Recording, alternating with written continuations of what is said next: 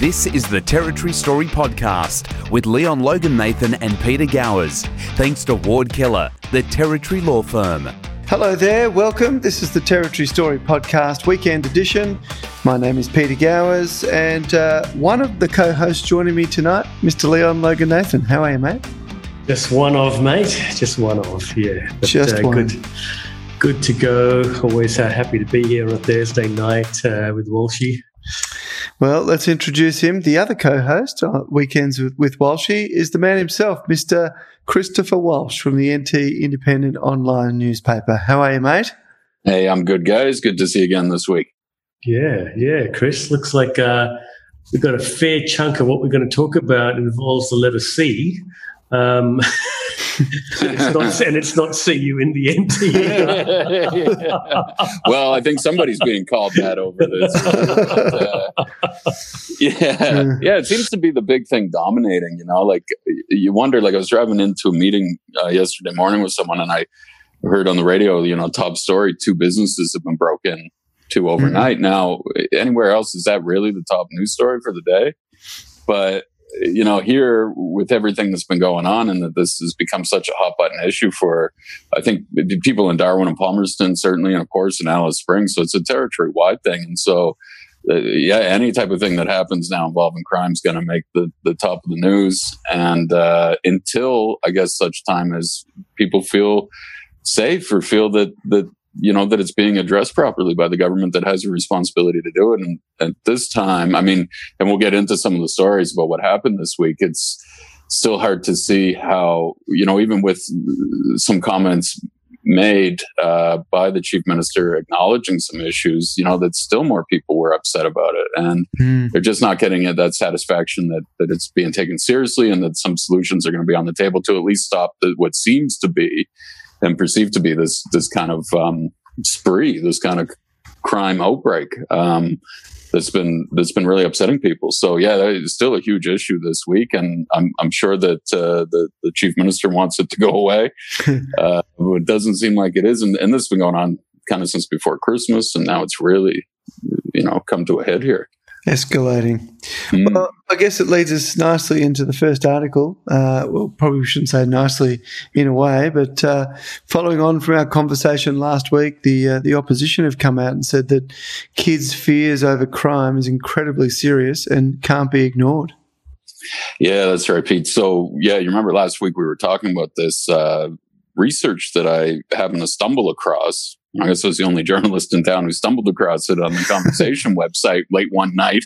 And I thought, why isn't anyone talking about this? This is remarkable. And it's on the Conversation, as I said, website that was national. I don't know if it was like buried in there. Anyway, I found it on some aggregate site. And I thought, wow, here at Charles Darwin University, their researchers have looked into this and found that the kids, as we were saying, Darwin students who go to school every day, that they're far more afraid of their own personal safety and crime in the community, and more worried about that than they are of their own grades and what they're doing. And we were saying last week that when children's focus is away from what it should be on, being kids, worrying about grades, worrying about, maybe not even worrying, but playing with other kids and getting through the day. And that's being disrupted now by fear that creeps in them.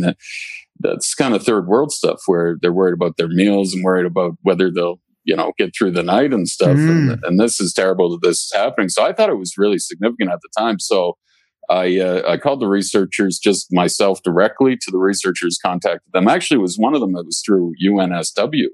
So University of New South Wales, one of the researchers is there now, and they put out a press release about it, right? That, this research is done, and they kind of, I think, shared the Conversation article that was done, but nowhere did Charles Darwin University share it anywhere. And getting back to what I said about me being the only journalist to find it, why didn't CDU share this? It's about Darwin. It's about kids in the northern suburbs here and how they feel about crime. So I talked to them myself, did a story, and I was talking last week, that kind of thing we do very just straight down the line. Here's the research. Here's what the researchers are saying about how they interpret this, and saying that they're going to do more research and tie it into, across the country and see how other kids are handling the same issues, or what their fears are. If this is just like a Darwin thing, like really are kids in Australia as afraid of crime as kids in Darwin are? I'm sure there'll be some shocking findings there. But yeah, I just didn't. So I done that story. We did that up, and then there was some follow from that. And one of the follow being that we asked CDU, why didn't you put it up? Right? Why didn't you release this? If the University of New South Wales is doing it and they're releasing, they're nowhere even close to here. So why aren't we releasing these findings? And is it because of the fear of that it was politically inconvenient for the Labor government? And we know that Labor's come in at times we know that they get a lot of funding every year from the government here. The anti-government CDU does, and the Labor's come in and bailed them out the last couple of years. So is this like a quid pro quo? Is this, we bailed you out last year, maybe you don't put out any damning research that makes us look bad and how we're not handling crime. So, I don't know if that's true, but you got to ask that question when you look at everything and it's not put out there. So I went to CDU. They took a long time to get back, but they did. And they basically said that, there was no, political motivation for it. There was nobody from the government who told them not to release it. Question still, I guess, about self-censoring. Do they just not release it because they think it's not appropriate? But they said no, that in fact, the two researchers, that it's really up to them how they want to release their research materials, and they come up with a promotion strategy for it, or advertising kind of thing on it. And CDU doesn't have anything to do with that. Now, that's interesting because CDU is really involved here and is paying these people to do this. So you would think that they would want to have a say in how they market that and how they promote it to get other funding and things like that. Like, oh, look at this really excellent research, which everybody found extremely interesting. Like, what, we haven't thought of that. Like, what is the effect of this on kids? How are they feeling? So anyway, but yeah, CDU is maintaining that it had nothing to do with any political reasons. Robin Lamley, the independent member for Era Lewin, was saying that she was mystified as to why CDU would choose not to make the research public. And they just said, look, we weren't involved in that. I don't know why. They maybe should next time, or look at maybe changing that, or having discussions with the researchers so that we get it. Like, really. And then, the NT News followed it, and ABC Radio did some things on it, but none of them would have found it if I hadn't have found it on the conversation site. Yeah. Like, nobody in Darwin would even know about this research. So, we gotta work on something there. But again, you look into what the research is and now, how it's being portrayed after and how it's being interpreted in the community. And of course, the opposition were quick to jump on it as, further proof of the Gunner government's inability, perceived inability to tackle this ongoing crime issue here. And, the thing is though, too, like, and there was a press conference that morning too, when this story came out. I think it was last Friday morning or Thursday morning, and nobody asked them about it. And the thing, like, they were all writing stories about it, but none of the journalists asked them about it. And the COP were saying to me, like, that's weird. Why didn't anybody ask them? So where was this press conference? Oh, in the bunker. Chris wouldn't know. Yeah. No, it was in the bunker. I'm not allowed in there. All this press conference. He did a press conference today from the Bark Hut Inn, but he didn't actually send the media down there. He did it himself, and he's doing it on his own Facebook page. And he had cameras flashing to pretend like it was all on his Facebook. Like, that's weird. There's an app for that. Yeah. He doesn't really want to be taking questions these days. And it's funny that he does kind of lay low when this kind of stuff's on. So, anyway, so the CLP opposition, of course, so on top of it saying, look, he's, the fact that he would simply ignore it, right? That he hasn't commented on it. We've sent him questions. We're not getting any answers. They said, look, this is pretty typical of this guy. He ignores an issue and hopes it goes away.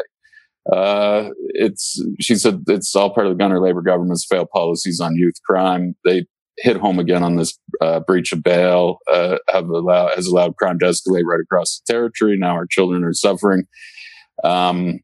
It's disappointing when the chief minister ignores our children's anxiety of potentially becoming victims of violence. So, they're using this to kind of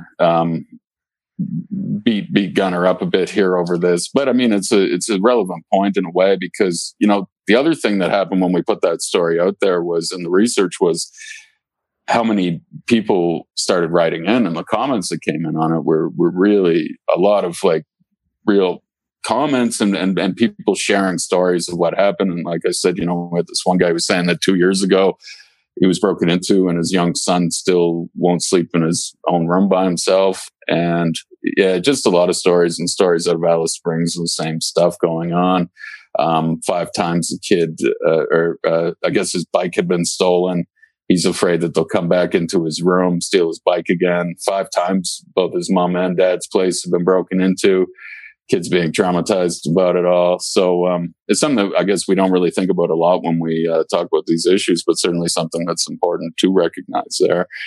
And yeah, look, that's it. Gunnar's avoided any questions on it, avoided commenting on it, pretend it doesn't happen, hope it goes away. I guess that's really the strategy these days on things.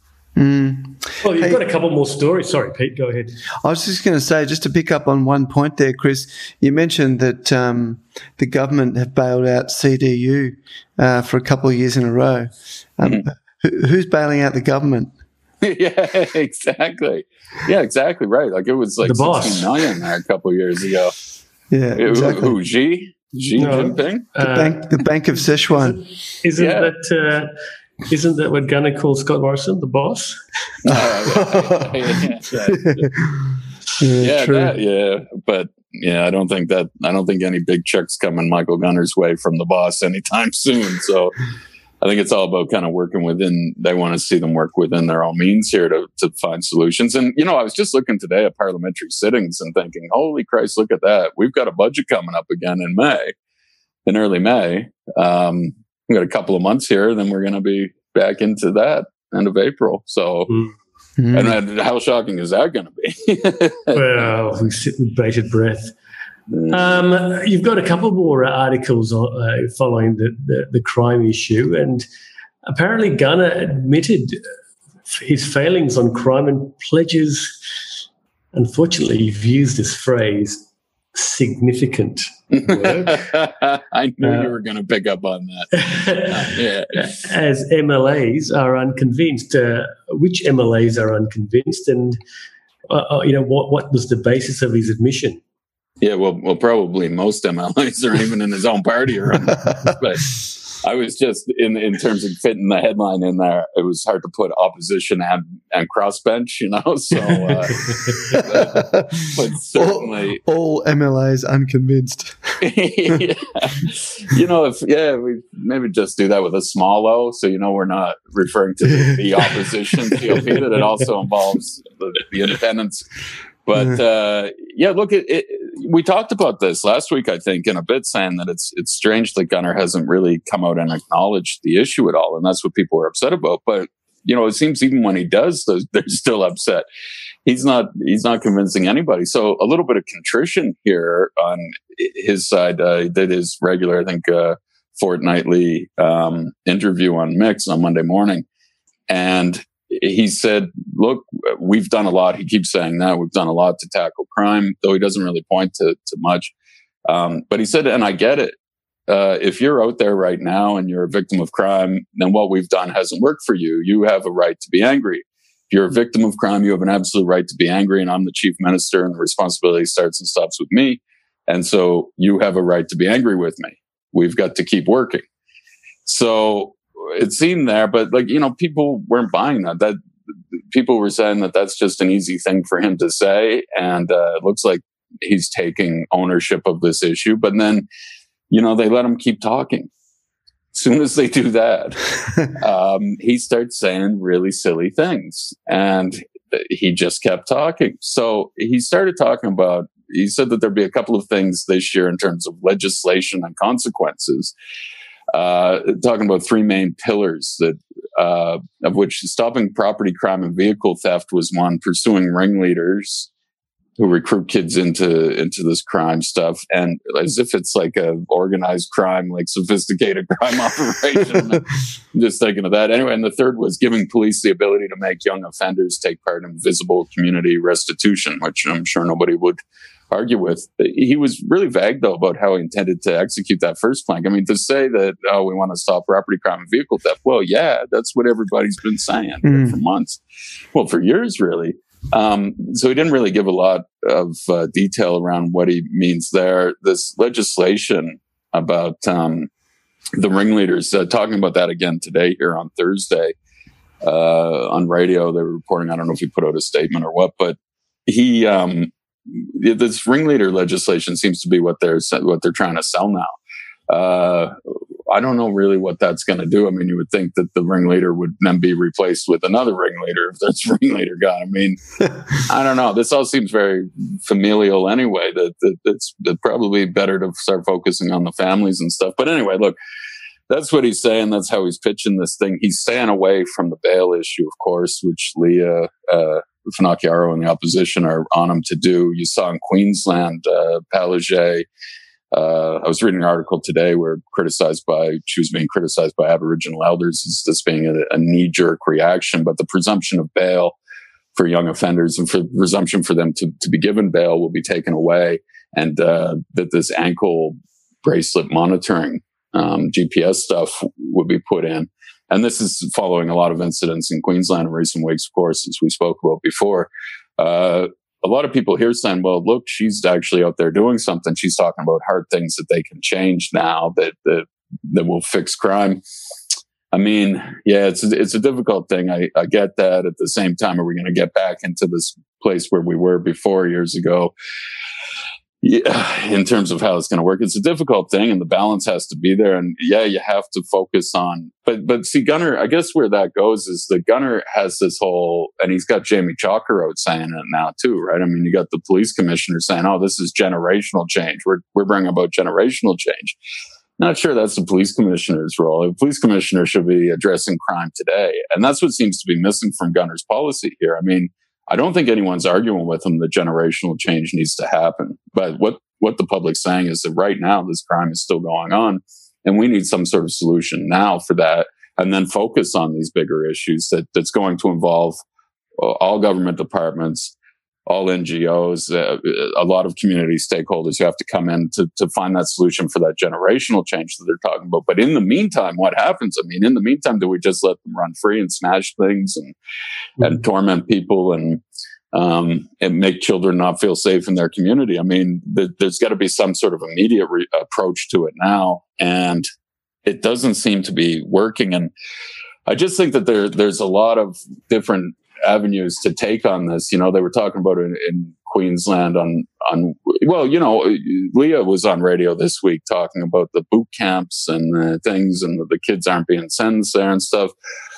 It seems to me that when a gunner's in a problem like this and a communication issue like this, that he would start pointing to some success stories there and pulling the kids out and saying, look, here's what we've done.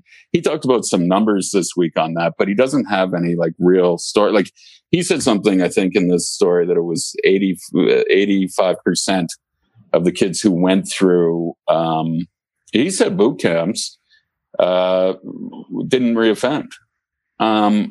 He said 67 kids went through 11 different boot camp programs. Now, there's no breakdown of that. I mean, this is a bunch of numbers that he's throwing around. I think people want to see the success stories or the stories of real people out there. And if he can't point to anything about what's happening now and how the change is happening now that will, you know, lead to that generational change later, this is why he's in this position now, is that nobody's seeing any immediate action being taken. So, until he starts being able to do that, but you would think he'd be able to do that by now, and he hasn't. So maybe they don't have any success stories, and you know, I get the people's frustrations on that. Now, when I said that he kept talking, he said this too, and they said, why didn't you a couple of weeks ago when you were down there in Alice go and talk to people, like have a community forum, talk to real people about what they're experiencing there in terms of crime? So.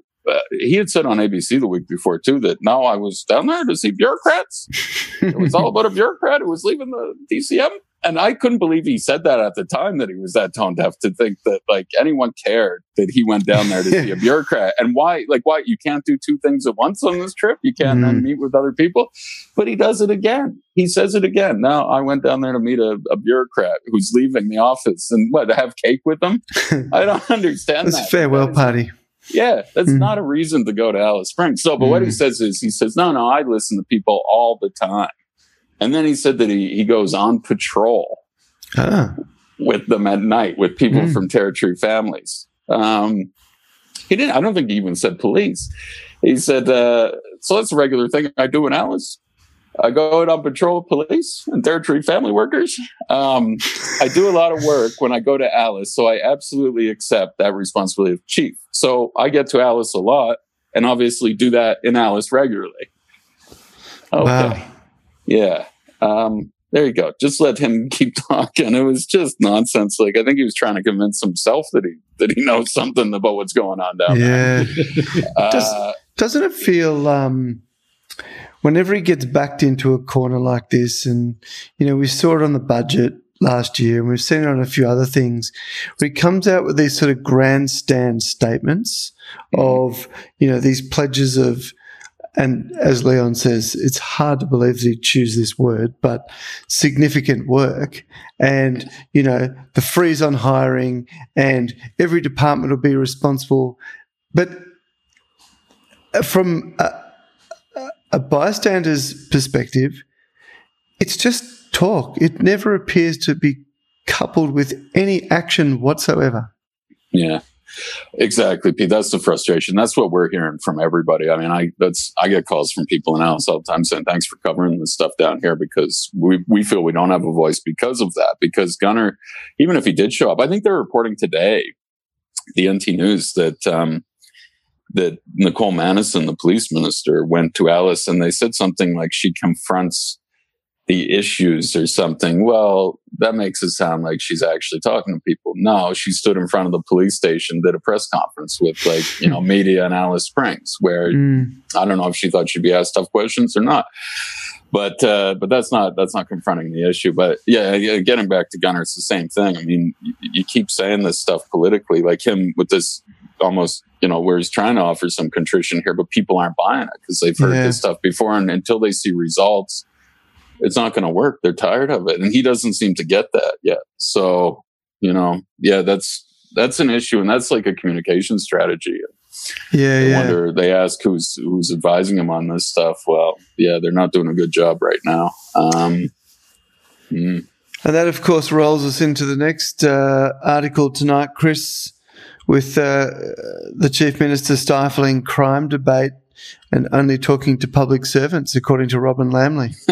Yeah, well, right. It's a takeoff of where that kind of left off. And then the next day, Robin Lamley comes out, and she was in fine form. I must say, she was kind of all over the place there on radio. Well, really direct in her shots at Gunner, including saying, what was the line? Something about how he needs to come to the party and have some frank conversations with people who aren't on his payroll, she says, who don't have to curtail and blow wind up his whatever, she said. Wow. And I think that hit home with a lot of people, and they're thinking this is exactly the issue, is the Gunner's down there now. He had just admitted that when he goes to Alice for his significant whatever he's doing there, that he's hanging out with territory families people. He's hanging out with bureaucrats and trying to get the story from them. And, everybody in Alice Springs, when they hear he's coming, they'll post photos of the Todd Mall because it's all cleaned up and there are no kids anywhere. And, they do that for him as if he's like North Korea emperor or something coming in here.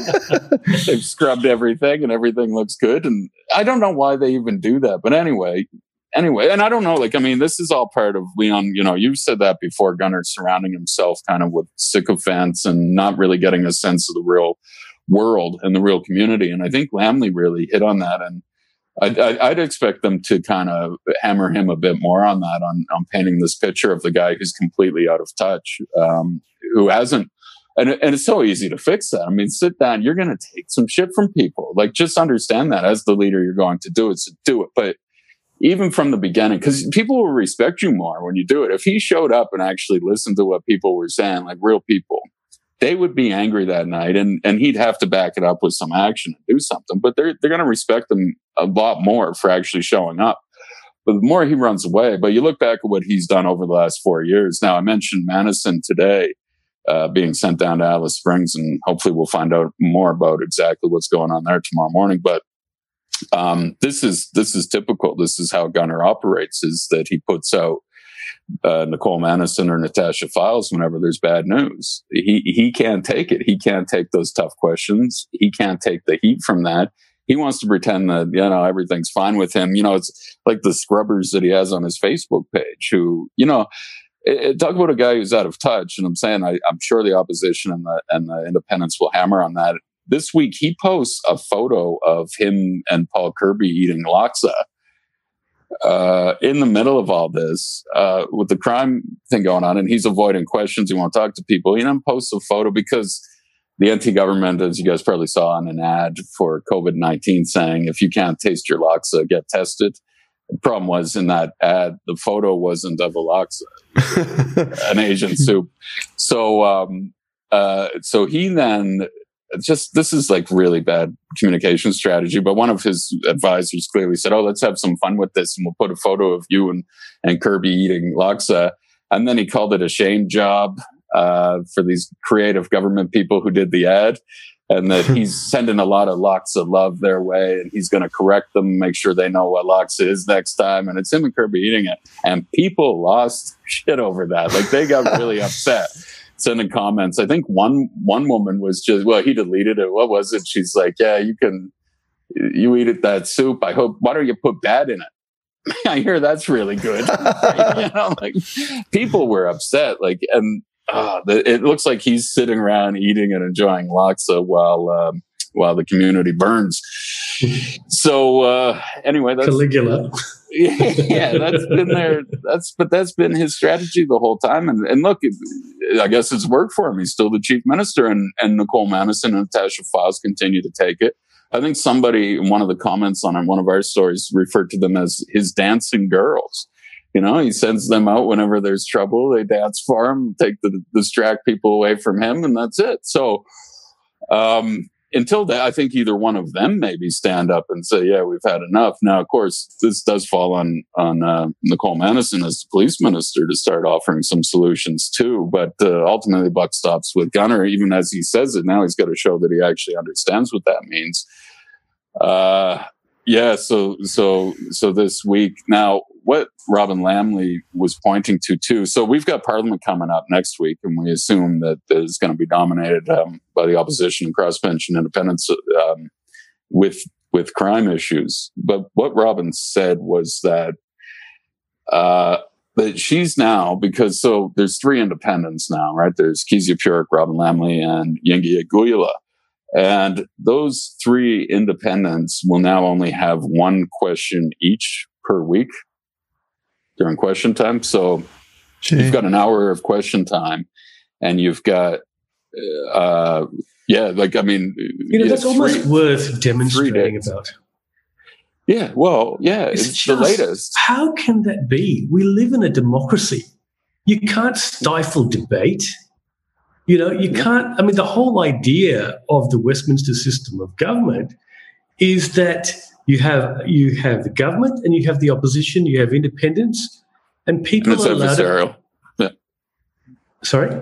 And it's adversarial, and you expect that. Yeah. And you have people asking the questions, the hard questions, and holding the government to account. That's what makes this thing work. You start turning the tap off, stifling debate, preventing news organizations from covering you. This is just crap. Yeah. Well, and he's getting away with it, and there's nothing that anyone can do. And he started it from day one. I mean, he's been upfront about what he's doing. Well, I mean, he hasn't talked about it, but we can see it through his actions. So first step after being reelected last August was, we're going to get rid of the scrutiny committee. And that was that committee that was set up that even let the public come in and comment on proposed legislation. And now, first thing he's done with that. Now he's moved to restrict the number of questions of independents. This is crazy. So they had a lot more. I can't remember. I did a breakdown of the figures, but I think they were averaging something like 17 a week for independents. So you got 3 sittings of parliament, for people who aren't aware, and 3 and an hour each day of questions for question time. Now, what he had done in 2016, back when he was promoting himself as being open and transparent, is that they actually did away with Wednesday. Wednesday was just opposition and independent questions. There was none of the Dorothy Dixers from his own party asking him to explain how great things were, but he got rid of that as well. And that's, so now what we're going to be subjected to, because they've limited. So now it's 3 questions for the independents, and there's less independents for sure. There's 4 less. There were 7 last time. There's 3 this time. But last time they were given way more. They had 2, 3 a week each. Now it's down to 1 each. So it's going to be bombarded, those hour-long question times, with Labour getting up and just filling it with the Dorothy Dixers about, tell us, Chief Minister, how great your new, funding for this is, or your new plan for whatever. And we're going to get a bunch of just garbage, and it's just going to be a waste of time. So, he's controlled this. He's able to do this. Nobody's stopping him. What's going to happen? I mean, yeah, it's the latest. It's the latest in the pattern of behavior here. Yeah, well, let's keep going. So the Parjima Festival has come around again. I feel like we were only talking about that yesterday. I know. I had to look into that, Leon. You're right, because it was supposed to happen last April, but then it got postponed to September because of COVID, and so, or was it October? I think it might have even been into October when we were talking about it last time. Okay, and that was a fiasco last time, wasn't it? Because they had to move it because of all the crime. Yeah, but then they lied about it. They wouldn't say. Like they said, no, we're just moving it for space reasons, or we can accommodate more people. The events are too popular. And then they admitted that, no, wait a second, there's at least one car that came flying down the Todd Mall after a screening of a film, and people were terrified. And we had talked to people on the ground there at the time who told us other stories about, like, the cars were throwing giant rocks and smashing windows. Like, a little kid was like nearly sprayed with glass shattering from a window. It was like madness down there, and they just lied about it. At least this time we're being a little more upfront about it. I mean, not that the government's come out and said anything about it, but certainly the organizer from NT Major Events was asked about it point blank on ABC Alice Springs. And he said, well, yeah, we need to be mindful of events that might happen. We're working with council to put in some mitigation. Should be working with yourself and the NT government here. Hopefully we get to the point where we'll be able to return back and activate the mall, because the mall's a beautiful place. He says we can only work towards positive things and try and develop an environment where we can do things like that. But clearly at this point, it's been determined that it's unsafe. It's not safe enough to hold this. And now, you get into that too. I mean, just this week, earlier, I think on Monday, the government did a release about how they were promoting Parjima, like, across the country as, like, this great event to come and experience the NT, COVID safe. We're the NT. We've done the best in the country. Come here, and then at the next day, they can't guarantee anyone's safety, like, just from physical harm being done, let alone COVID. So COVID's not an issue. Yeah, getting a rock in the eye is. Like, getting run down by a crazy motorist in the mall. So, this is, again, nobody wanted to come out and front this and take any questions on it. It just is what it is. They let a bureaucrat go out and announce it, and he kind of just did it, like, just matter of fact. I think if he wasn't asked the question, they wouldn't have said anything. Maybe we wouldn't have known. So, I was waiting. I was like, they'll put out a statement about it and explain. No, they didn't. He was probably the guy leaving his job anyway. I thought of that, Dead man walking, as they say. Yeah, it's not getting any better down there. And until you can start providing that. Look, you want to do these events. I mean, I don't even understand why. I mean, there must be a fundamental systemic issue down there, right? Like, I mean, if you can't even guarantee people's safety for these events that are going on, if you can't hire security or police or do what you need to do to handle this for the 10 days that this event goes on, if you're afraid that whatever you do something's going to happen, then there's systemic issues down there that need to be addressed. Leon, who was the guy we spoke to from the CLP a few weeks ago? Josh Burgoyne, was it? Mate, Josh Burgoyne would be, 30, 35 years old, something like that? Yeah. He'd have to be at the peak of his fitness. And I was shocked to hear that even he is scared to walk down in the city at night time. That tells you how dire the predicament is. Yeah. And I mean, and there's got to be a bigger issue here. Like, just how do you fix that? I mean, that should be something that shouldn't be that difficult to fix. But my God, if they got to get advice from someone else, maybe they got to hire consultants again to tell them how to fix and make the place safe. But like you say, that's terrible. That a man in his 30s is afraid to walk around. Well, I hate to be sticking to a theme, but it seems we are. Because sticking to the theme of not disclosing things, the government is hiding the release of childcare reimbursement claims and won't say if MLA's relatives are being paid. Yeah, this is kind of.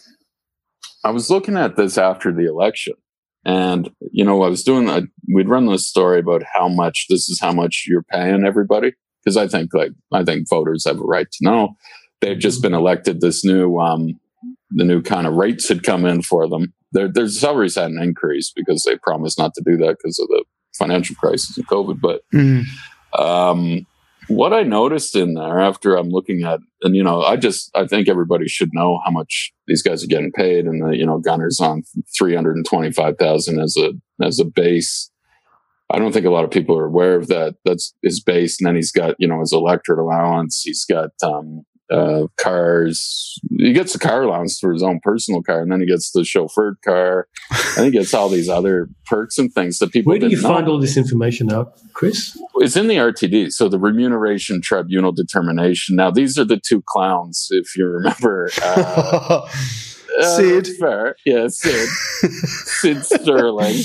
And old mate Mick Martin, former under-treasurer. And these two guys sit around. We paid them $27,000 for 2 weeks of work. And what they determined then a couple years ago was, I don't think that politicians should have to report where they travel and how much they cost taxpayers. We'll just put it in their electorate allowance. Now, the electorate allowance is going to be a big thing, and I'm without tipping my hand too much, there's going to be some stuff come out about that because I think that's basically a slush fund for everybody. But anyway, one of the things that I noticed, and it was, I think, late at night when I was going through that, but I thought, and I made a little note, and it was, I'd never seen this. I've looked at this thing a lot, but I hadn't seen this until I think last August, September, that all MLAs get a $5,000 childcare reimbursement entitlement. Now, this is for if they're working kind of after hours, if they're working at past, I think it was 6 p.m. on a weekday or any weekend work. If they're at a quote unquote work activity, they can claim for childcare expenses. Now, they can do that, but they need to report the nature of the work activity or event that they're at, the duration of that event, including the start and finish times, the amount paid for childcare, and to whom that amount was paid. So I got thinking about that, and I got thinking about how I've seen politicians at events, but I've seen their spouses or their parents looking after the kids, and I've heard this from other people that this happens a lot. So I thought, and this is, so that wording, what I just read, that is actually from the Remuneration Tribunal determination. I didn't just make that up. Like, that's actually the rules. They have to say how much they paid and to whom and for what the event was. So I put in an FOI for this Freedom of Information application requesting that, and it was knocked back in December. It took them, they needed more time, of course. And then they came back and said, no, we can't, we're not going to give it to you. And I said, okay. And they wrote in there because, I'm declining to provide you copies of the reimbursement claim forms and the names of the members who submitted claims and the child care providers. They consider that the information requested is personal information and the full release to be an unreasonable interference with the member's privacy. I would be objecting to that one. Well, yeah, so I have. And so what I did first, Leon, so, there's this whole process of this through the FOI and the Information Act. So firstly, I have to request an internal review. And they have 30 days that they have to get somebody else in the department to look at it. And this is Department of Legislative Assembly. So I asked for that, and they gave it to, and without any explanation for that, they gave it to the Director of Building Services at Parliament House. So this is like the head maintenance man or something, like the janitor was asked, what do you think? Should we give him the info? And lo and behold, the maintenance man said, he was up a ladder at the time. And he said, and tell Walsh to stick it up his ass. He's not getting the numbers. So I didn't get it. So they came back and they had this building services manager say, no, you're not getting it. We're back in what the other girl said. So, okay. Now what I do is we file the complaint with the Information Commissioner's office because, and the reason you kind of picked up on that, Leon, is because this isn't, and I explained that when I asked for the internal review. I said, this isn't personal private information. In fact, when you're using taxpayer money to pay for something, you can't then say it's personal. Like it needs you can't to be have it both ways. Yeah, like, look, this is like, imagine if they awarded a contract to build something and then said, no, but we don't have to tell you who we gave the money to. Like, you can't do that. It's public money. Like, I don't need personal information that would, about the children or anything. I mean, of course not. Of course, that's not what we're interested in. But the thing here is that you've got these highly paid politicians. So let's look at Nicole Manison, right? There's a couple, I've talked to everybody, and I know that the people in opposition and in the independents in the previous parliament that's what this was for 2.5 years, that none of them claimed it. At least they said that they haven't claimed it. So we know that the ones who would have been most eligible to claim it would be Nicole Manison, Natasha Files, and Paul Kirby. Now, Manison is making, so her base salary is $292,000 a year. And she's been on that since being named Deputy Chief Minister in 2016. Now, there's a lot of people out there in the community who don't make anywhere near that. And guess what? They have to pay for their own childcare. And they have to pay for that out of their pocket. Now, what this little entitlement does is it gives them $5,000 to essentially, well, it pays for childcare, but it also, there's no rules on who you give it to.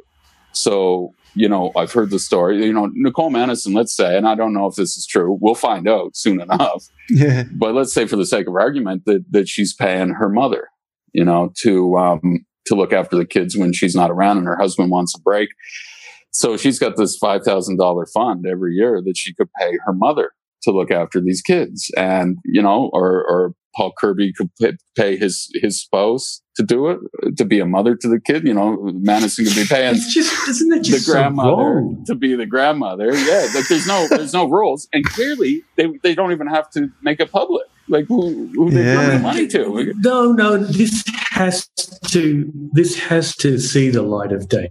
I mean, this is where politicians get themselves into a whole lot of bother with the population, and this is where cynicism is bred in the population, because ordinary people look at this and they say, okay, I can understand politicians, having to do a lot of outside hours work, and if they have to engage a babysitter, well, we all have to do it, but, I could swallow them getting an allowance for that.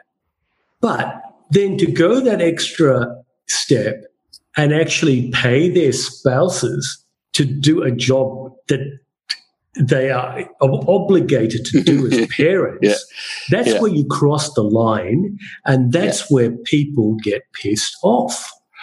Yeah, that's what I think, Leon, and I think that's fair, and I understand that. But see, that's what I've asked them, and I've said, okay, well, then why don't you just say, has there been any relatives, any spouses, any parents being paid to do this? And they wouldn't do it. And the fact that they wouldn't release the information up front Correct. tells me that something's Correct. going on here. It tells you Absolutely. everything you need to know. Absolutely. Yeah. Now, Well, you here's what they keep did going. say. Yeah. So here's what they did say. Now, they did come back and they gave some numbers in terms of,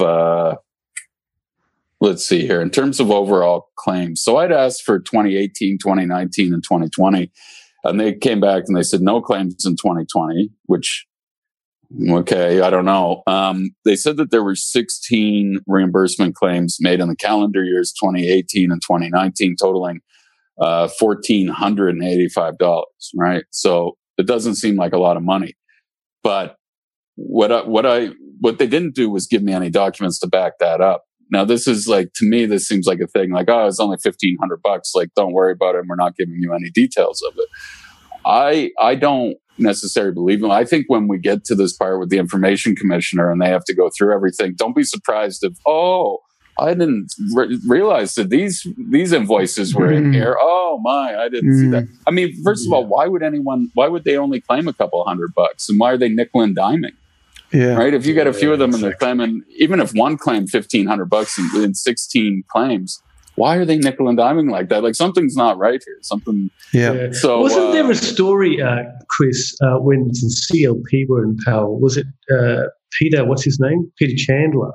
Mm-hmm. Didn't he make some claims, some cleaning claims, where someone related was doing the cleaning? I don't know. Well, if I'm wrong about that, I apologize, Peter. But I don't think that was ever made public. But you're right. But here's the thing, and let's be fair with everything. I'm it's not sure public now. Yeah.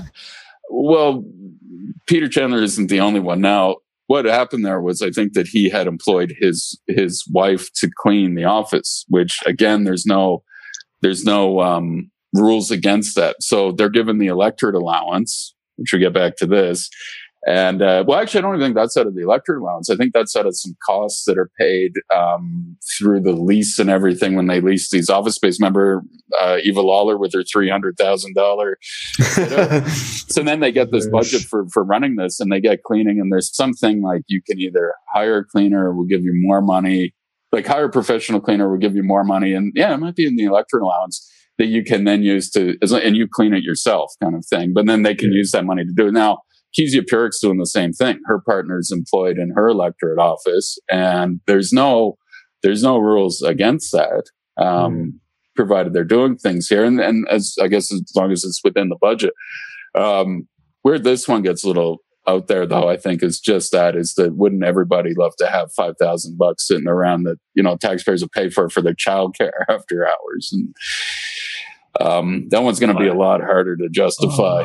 Look, I am almost certain that if they could figure out that they could pay their relatives to clean the office, they would definitely know about the $5,000 allowance. I suspect that many of them would be sitting there going on the first day of being elected, right, what are my entitlements?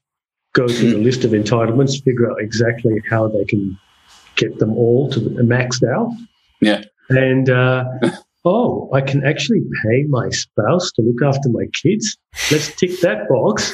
Yeah.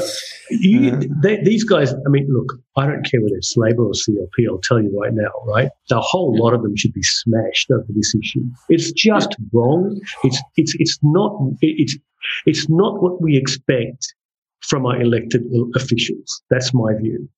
Especially, though, I think it's even greater importance now, given the fiscal situation we're in here. And exactly, you got 5,000 for 25 people that they can claim. Get rid of that. You want to save some money? Just get rid of that. Get rid of some of the other stuff. Like I said, I'm looking into electorate allowances. I'm going to say that much, and I'm going to say that when we get to the bottom of that, and we'll have some people, and we'll see where. So basically, there's no rule with this electorate allowance, right? And it could be like $60,000, and I think some of the real remote areas up to like $110,000, $120,000, and they don't have any requirement to publicly report where they spend the money. So when you see Natasha Files posting on Facebook that she's handing out cakes to the elderly out of the goodness of her heart, that's coming from the electorate allowance. Like taxpayers are paying for that. And so we need to start looking into that, because this is like this unlimited slush fund that's never made public. What are they doing with this money? And then, like I said, the two jokers there who run the RTD, who told them you can take 10,000 extra for travel and just put it in the thing. So you don't have to travel if you don't want to. You just get an extra 10,000 and do what you want, but don't report it. There's no requirement to report it at all. It just undermines the faith in our democratic institutions. And that's what these clowns don't actually understand. We've spoken about this before. I mean, I look at Gunner's salary there of $325,000, and I think to myself, well, when he stops being chief minister, is he going to get that salary in any other job that he does? And I suspect not. No. I suspect not. No. Unless they make him chancellor at CDU or something. I don't know how much that is. I don't think the chancellor of the CDU would get that much money. It's just no, the vice chancellor gets double that. Yeah, Maddox. Are you joking? No, Simon Maddox. 650,000. Yeah, 625. Yeah. Simon Maddox. That's what he's been making for. Yeah, maybe it is even closer to 650. But yeah, is that with a side hustle?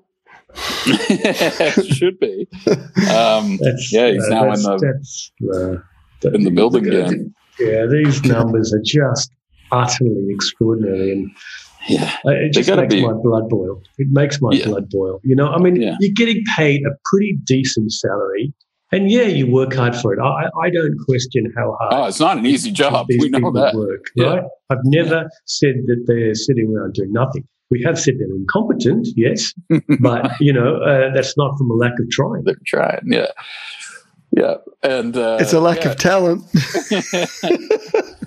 But that's right. So, like, you got to wonder though, really, what their expenses are. I mean, there's a lot of things here that just these perks and things. So, what are they really spending money on, and how much is it to just pay somebody to watch the kids and just take that out of your salary, like the rest of us have to do?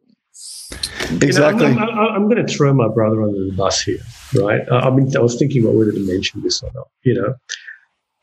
Look, my brother's the electoral commissioner. We all know that. And as the head of that department, he's entitled to fly business class when he goes interstate. And I said to him once, I said, do you fly business class when you go interstate? And he said, no, I don't. And I said, why not? If you're entitled to it, why aren't you doing it? He says, it's just not a good look, Leon. Now, I'm not saying that everybody else should do that, but that's the mentality of the guy, and I can tell you that he, I don't know how much he makes, but I suspect he'd probably be in that range there somewhere, maybe a bit less. But it's about just, managing the perceptions. Now, if he knows how to do that, why don't these people in leadership know how to do that? That's an excellent point, Leon. Yeah, that's what we've been crying out here for a while for. They don't get that. I don't understand. And they're the ones who are elected. They're the ones who should be watching that even more closely and setting that example for everybody. But no, they won't do that. They just are incapable of doing that. It does seem like they're trying to get what they can for the time that they're in there. And they know it's not permanent. Yeah. Maybe Ian wants to hold on to the job for a while. I don't know. He can't. That's why he can't. He's term limited. So yeah. There you go. But I just always have got that sense from them, from Labor coming in, that this is, let's grab what we can on the way out, and we know this isn't going to be permanent, and someone else will be in here riding in the white cars soon enough, and those people are coveting all of this too, right? So very rarely when I do these stories, you're going to see a comment from another politician criticizing it, right? They just wouldn't do that. And it's better sometimes, let's just show people what it is. Here are the facts. I mean, we don't need to angle this with politicize it even. Like, here's the facts. Here's what they're entitled to, and here's what they're doing with that entitlement. Well, I hope, Chris, and whether it's acceptable. Like the New York Times, who got an anonymous delivery of Donald Trump's tax returns. I hope you get an anonymous delivery of some interesting information about this. There needs to be whistleblowing about this stuff, I reckon. It's just Well, we're gonna be talking about this again, because I am looking into some other things here. So we'll get there. We'll at least show everybody where it is. They don't want it coming out, and they're under no obligation to ever report where they spend this. But we're gonna find it and make it public so people know. All right. Well, let's flip the switch a bit here. Your next story: Territory leads nation in paramedic attrition rates, according to the Productivity Commission. What's going on there?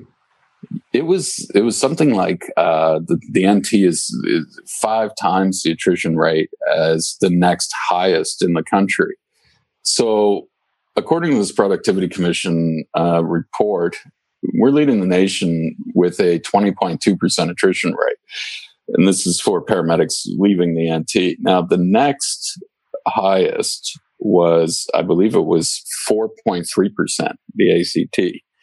All right, so you're looking at nearly 5 times the rate. So what's going on here? You've got Queensland, they've got the lowest at 1.1%, Tasmania 1.9%. We're at 20.2%. So what's going on? Now, the figures, when they put out this Productivity Commission report into emergency services in the end of January, they caution that a lot of this, take it what it is, it's COVID related. Or the COVID has had an impact on it, which seems to be where the St. John ambulance people are kind of going with it, saying, oh, look, they've taken these opportunities down south, they've left here. But they didn't explain why. I mean, really, who is doing that? Is that a logical step to be making? Is there, are the interstate service providers offering better packages, better incentives for them to transfer? I mean, maybe. I mean, it's conceivable that they thought, okay, there's a bad outbreak, in Melbourne, I want to go down there and be a paramedic. I don't know. But to me, it seems like we should. I think a lot of it comes back to when you look at that with the police. Now, tie that in too, right? I mean, we're talking about frontline workers here. You got paramedics, you got police. We know the NT Police Association was saying that 10 officers were, retiring or resigning every month. I'm sure once we get the comparative figures between the NT and the rest of the country for police, that's going to be a shocking one too. I think, when you look at the other stories about, people, the frontline workers being assaulted, I mean, they deal with a lot here in the NT. I imagine that the rate for them and how long they're working, now that wasn't in the diagram that we saw, the data that we saw, how long the people who left had been here.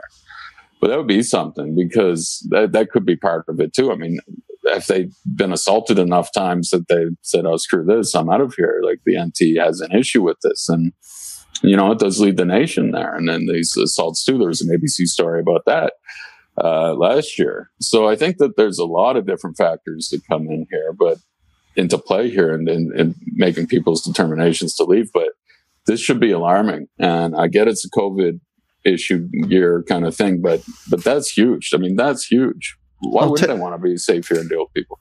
I'll tell you why it is.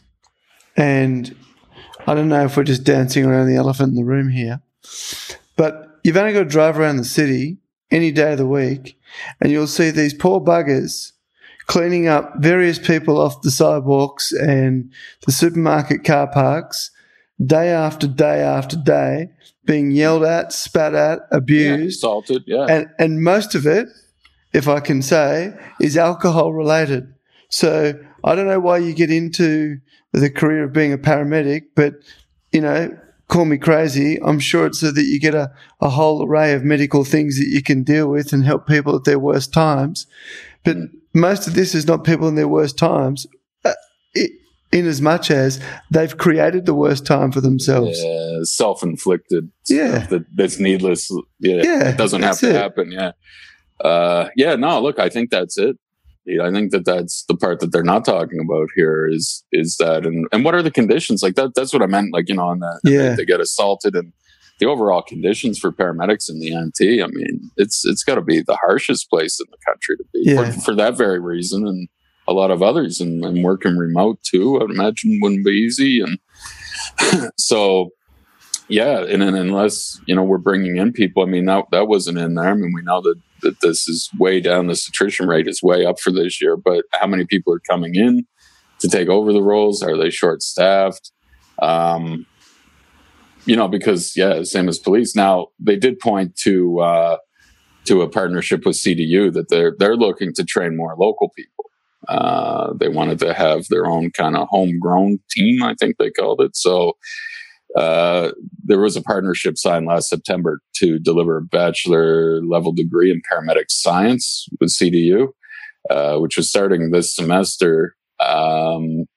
they were saying that they were hoping to, what was it? Our crews are constantly expanding their clinical experience between what is often considered standard care. Well, she's trying to sell this that, from the Red Center to the Tropical North, paramedics in the territory are faced with a complex workload. I don't think that's going to attract anyone to come here and do that. But I mean, I don't know. I don't think like a paramedic, I mean, they like being involved in helping people, as you said.